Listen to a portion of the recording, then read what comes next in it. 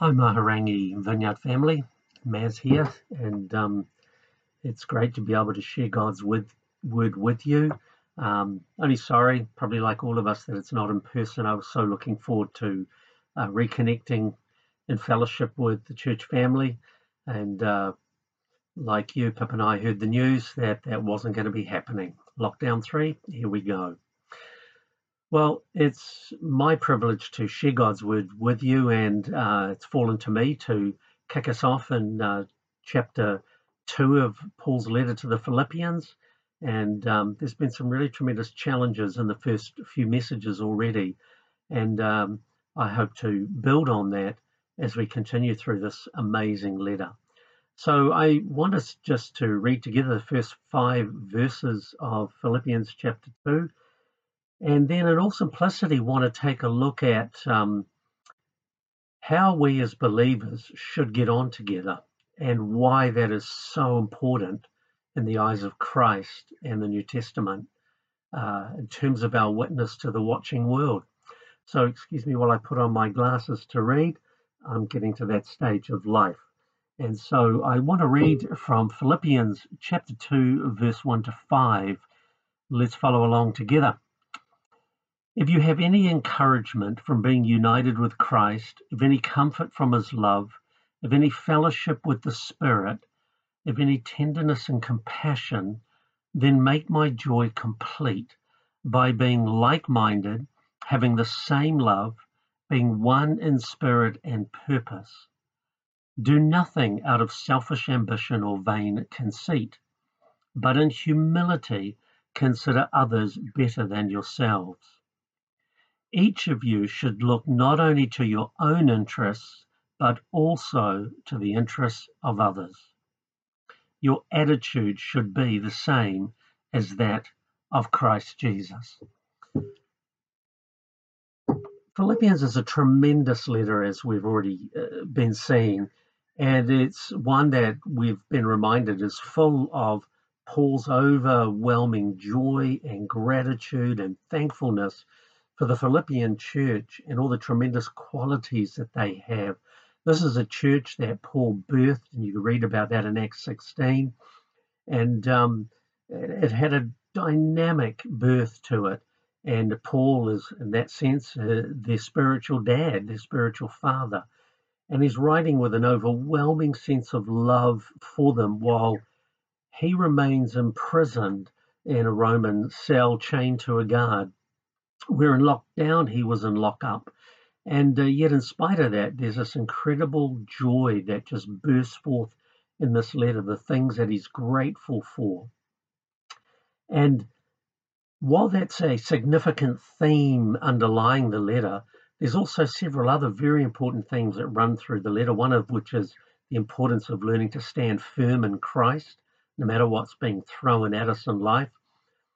And another is this important theme of, as believers, learning to live and relate in unity and harmony in a sense of oneness, putting it plainly, getting on with each other so that the witness to the watching world is powerful and has an impact.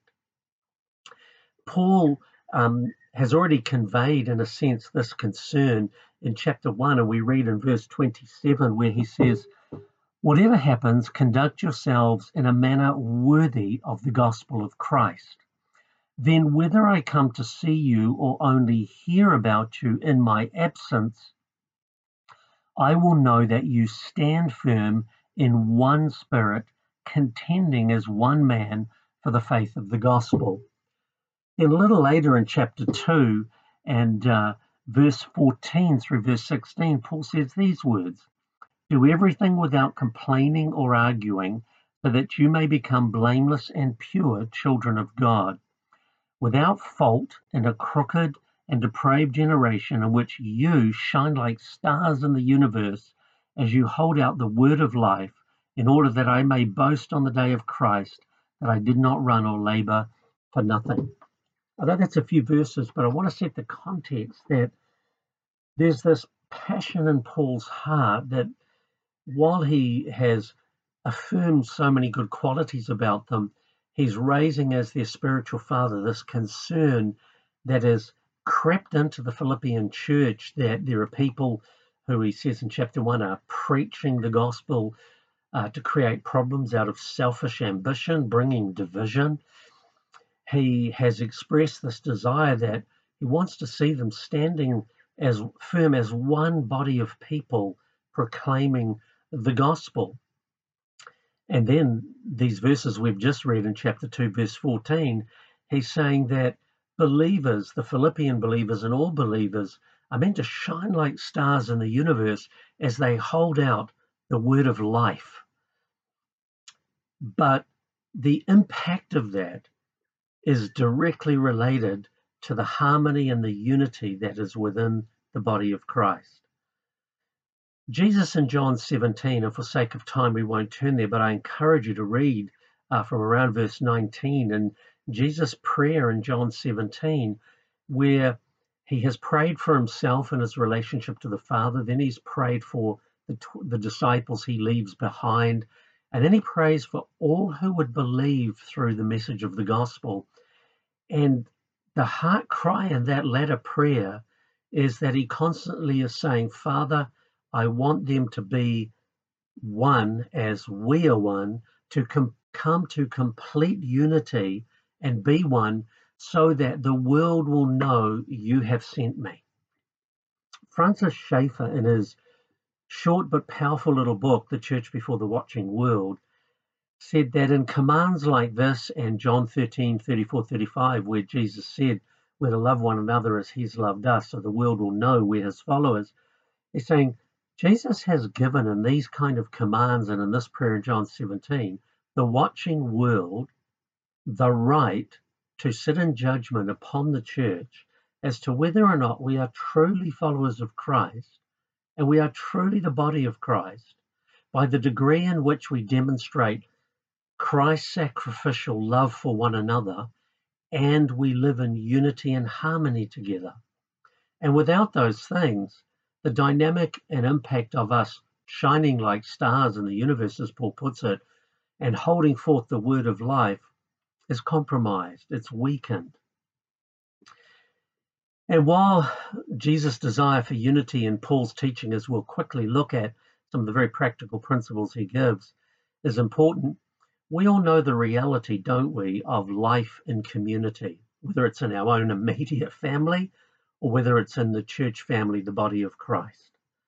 When I became a Christian and found the church family and then eventually went into pastoral ministry for some 30 years, I think I had this naive idea and idealistic vision that simply because we were all Christians, we were just going to get on with each other. And it was going to be one amazing ride. But didn't take long to learn quite the opposite. Within the dynamic of the body of Christ, the family of God, we have the beauty of incredible diversity. And when that is humming along and functioning in harmony and unity, it has the ability to just explode in amazing effectiveness for the cause of Christ. And when it's not, it has the ability to implode in tragic impact equally for the cause of Christ. So my journey as a pastor was spent a lot of time building unity and harmony and reconciliation between believers in marriages and families. Because if there's one thing the enemy of the kingdom of heaven wants to do, it's to divide and conquer. And so Paul gives us some very simple but profound tools about this whole principle of unity and harmony within the life of the church. And so what he does first in the first verse is to lay down 4 foundations. And he says, basically, if you have any encouragement from being united with Christ, and the word if that he uses 4 times is not if as in it's questionable. The tense in the Greek language of the New Testament, basically it could be translated this way. It's a rhetorical question saying, because this is true, and this is right, because this is absolutely true, then these things should flow on from that. So he's saying, because you have encouragement by being united with Christ, then you should get on together because you belong to the same Lord, to the same Christ, united with him in the same body of Christ.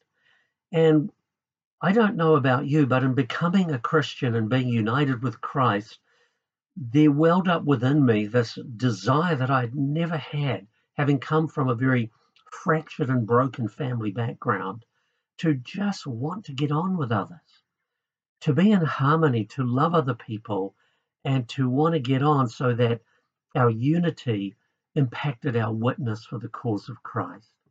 And then he says, if you have any comfort from his love. And the idea of that comfort is the sense of also being strengthened, being consoled. And the word comfort conveys the idea of somebody coming along to speak strength into another on the journey. And Paul's saying, if you're united with Christ, you're united with Christ because you've discovered the love of Christ. You've discovered how much you matter to God and how that has been revealed through the self-sacrificing life and death and resurrection of Jesus Christ. And Paul's saying, when you've come to this revelation of love that Christ has for you, it should comfort your very soul. It should strengthen you and create a sense of resilience within you and love, not only for Christ, but as we'll see in a moment, for the family of God. Then he says, if you have any fellowship with the Spirit, of any tenderness and compassion. That word fellowship is that beautiful, rich Greek word koinonia, which means, as Lyndon shared in the second message in the series, the whole idea of partnership. That word and its family of words in the New Testament, in all simplicity, convey the idea of sharing something in common together. And having come into that commonality, we're partners together in this thing. Fellowship was a rich word in ancient culture, and one of the most beautiful illustrations I've learned about it is that it was a word in ancient culture, koinonia, that was used to describe one village established around one fountain, one well, where everyone drank from the one well, from the one fountain. And it's the same too in certain countries and cultures today. When a village is established, it's established around a well where everybody comes to draw water from, to drink from.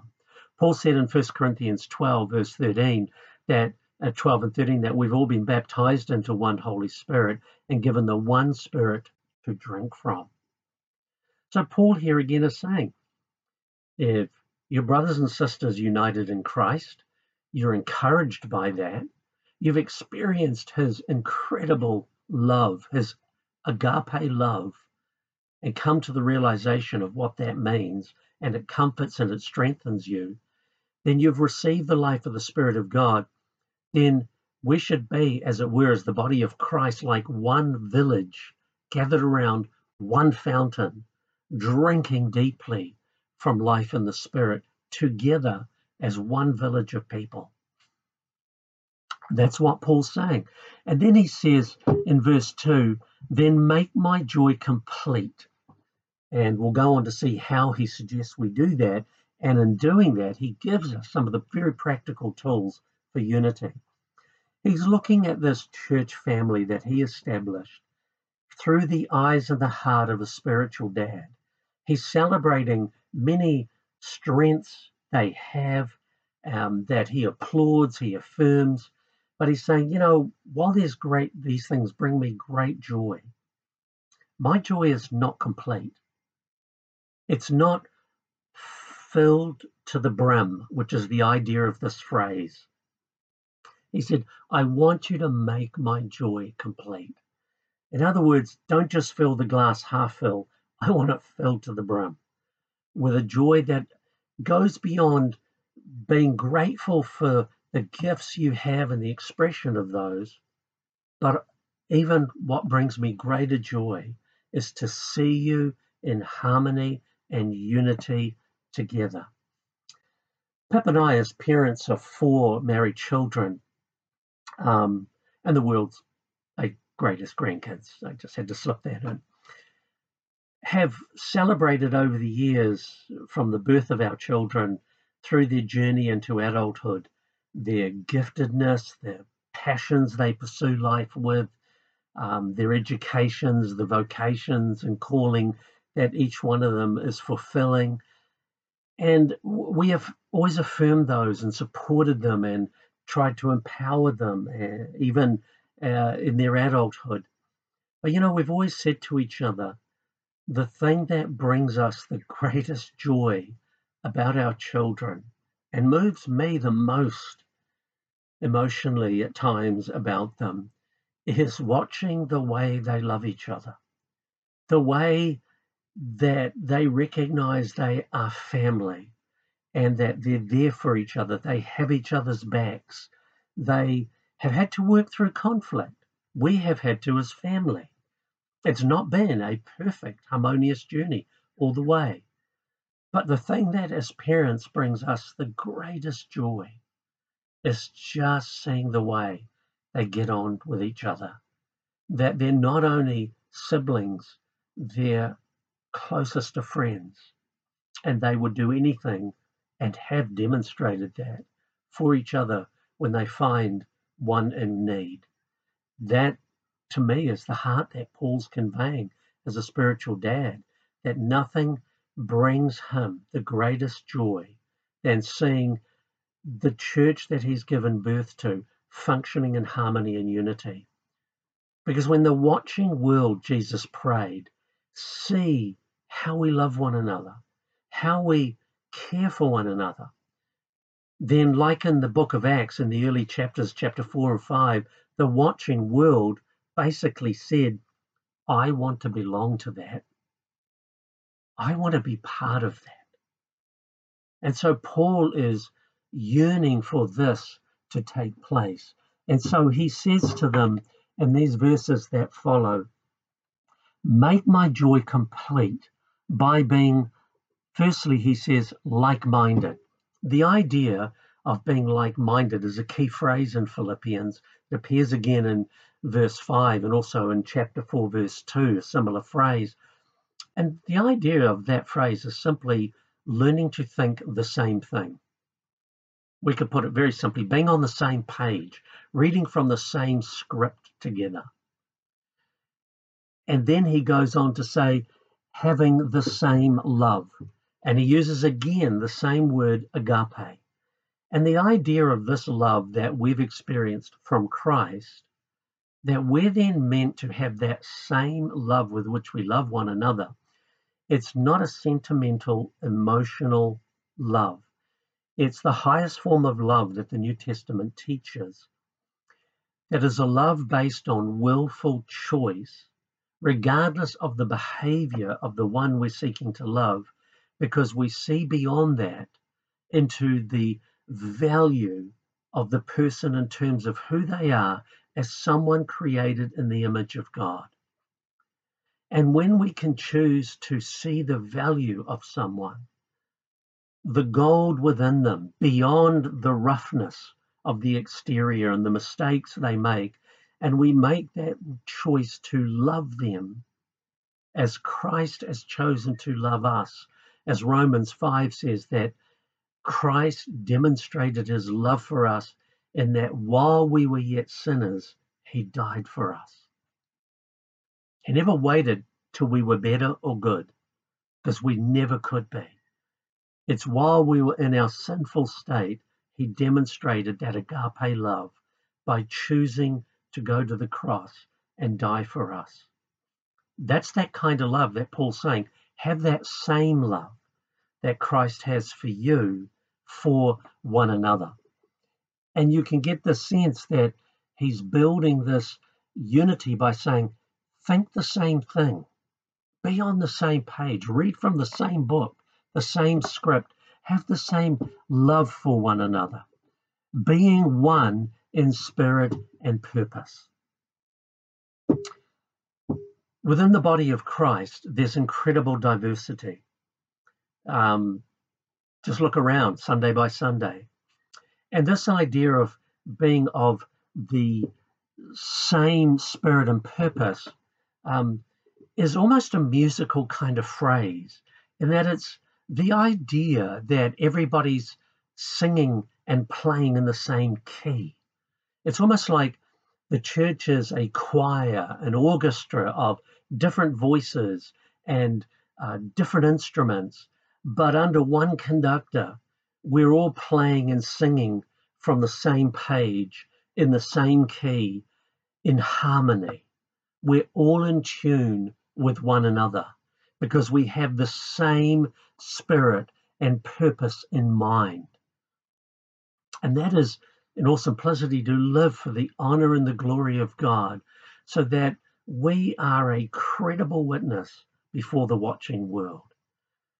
And it's like, I'm a different instrument and voice to you, and you to the others around you, but we're all within the same choir and orchestra, playing in key, singing in harmony, as Christ conducts our lives together as the body of Christ and the family of God. And the reality is, where there is incredible beauty and diversity. And you see that in nature. I love where we live because of all the beautiful native trees and bush around us. I love the garden we've created that primarily Pip has created. I built the infrastructure for her, but she's the gifted green hands and the gardener. And I loved watching her as a florist, how she could get beautiful, diverse individual flowers and then bring them together. That while they had a beauty in their individuality and diversity, when she created them together in a bouquet of flowers as a gift for someone, or a wedding bouquet, or a display in some place, their diversity together in a harmonious relationship created even something more beautiful, something more harmonious than if they remained on their own. And this is the kind of vision that and picture Paul's painting for us.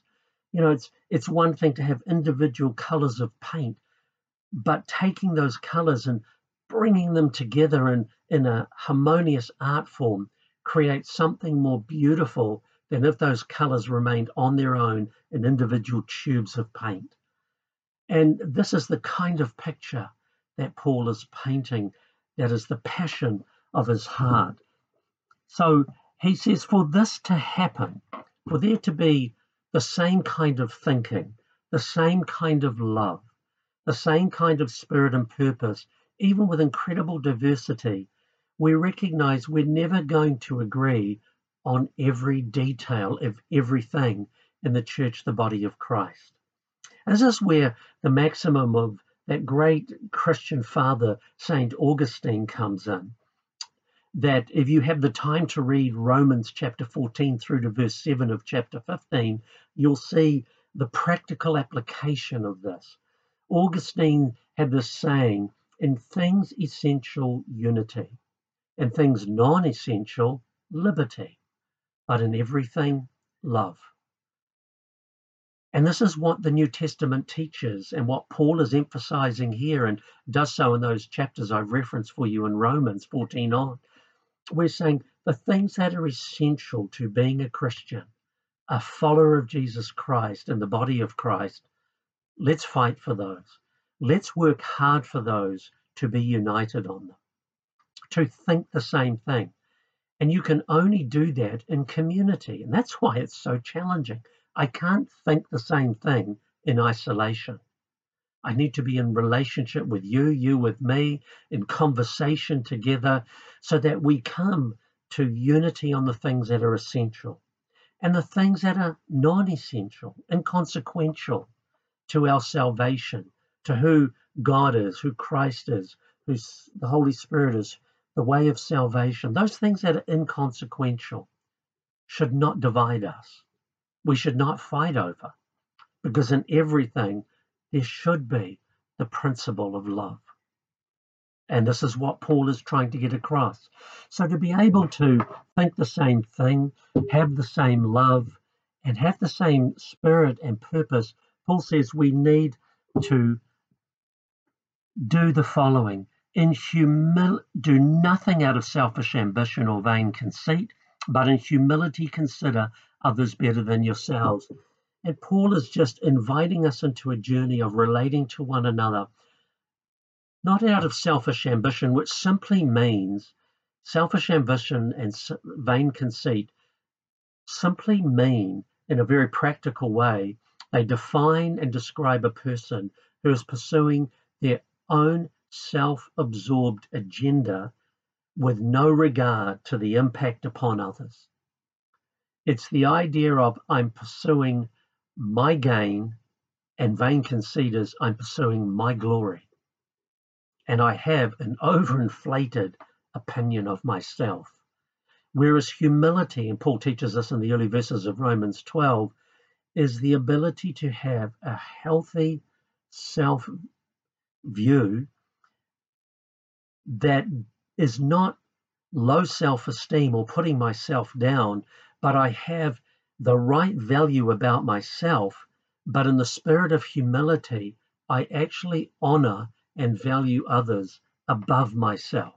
I do nothing out of selfish ambition or vain conceit, but in humility, I consider others better than myself. Each of you should look not only to your own interests, but also to the interests of others. And sometimes we misunderstand that phrase. Paul is not saying, don't care for yourself. Don't be concerned about your issues and your needs in life. He's saying, but in doing so, do not be so self-absorbed that you don't also look out for the needs of others. How many of us as parents have tried to teach this to our children? And I watch this with my grandchildren, that children by nature are looking out for number one. They don't want to share the toys. They don't want to share Papa. They don't want to share the space. They are out for number one. And part of the whole parental training of children is to teach them to have a healthy self-view, but a humility that also teaches them to be equally concerned about the needs and others in the world around them, to be a caring person, a loving person. And this is what Paul is saying simply to the Philippians. He's saying the sign of humble mindedness and maturity is that you are more concerned about others than you are about being absorbed with your own world.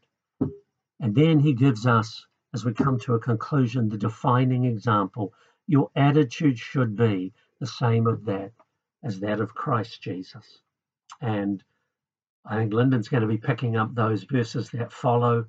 But in those verses, Paul defines for us, he's saying, I've been instructing you. Now here in Jesus Christ is the ultimate illustration. I've exhorted you. Now I'm setting before you the ultimate example. That Jesus, who being very nature God, did not consider equality with God something to be grasped. There was no selfish ambition in Christ, but he emptied himself, taking on our human likeness in the form of a slave, a servant, and being obedient even to the point of death on a cross.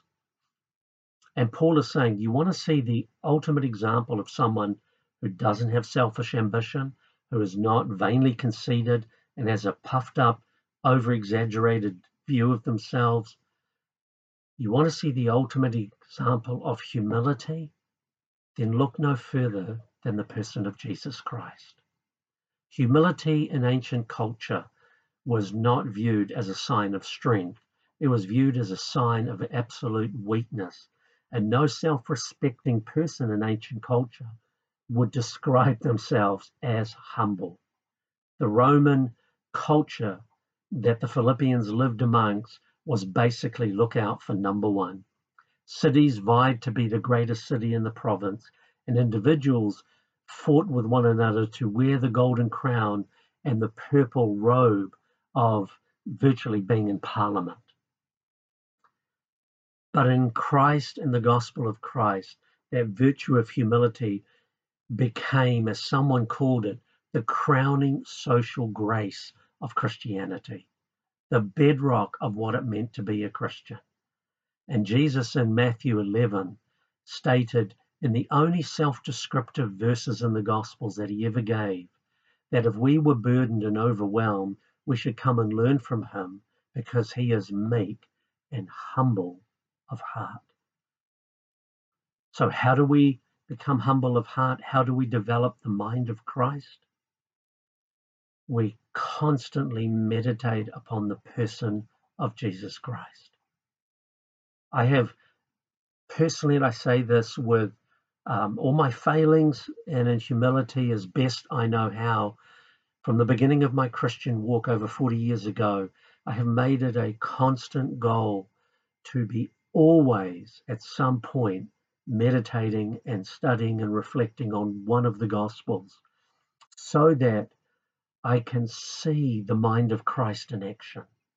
You want to develop the mind of Christ? My most practical encouragement to you is constantly be in the Gospels of Christ, where you see embodied the mind of Christ, outworked in his teaching and his relationship to all those around him. Thank you for your time. Thank you for listening. And I hope that you will be encouraged by being united with Christ and experiencing his love and drinking as one village around one fountain the gift of the Holy Spirit, so that our lives will overflow with love for one another and practical care and concern for one another that I see exemplified wonderfully in the life of a Maharangi Vineyard Church family, so that the watching world will say, I want in on that. I want to be a part of that. May God be glorified in our midst, and God bless you as you go about your week.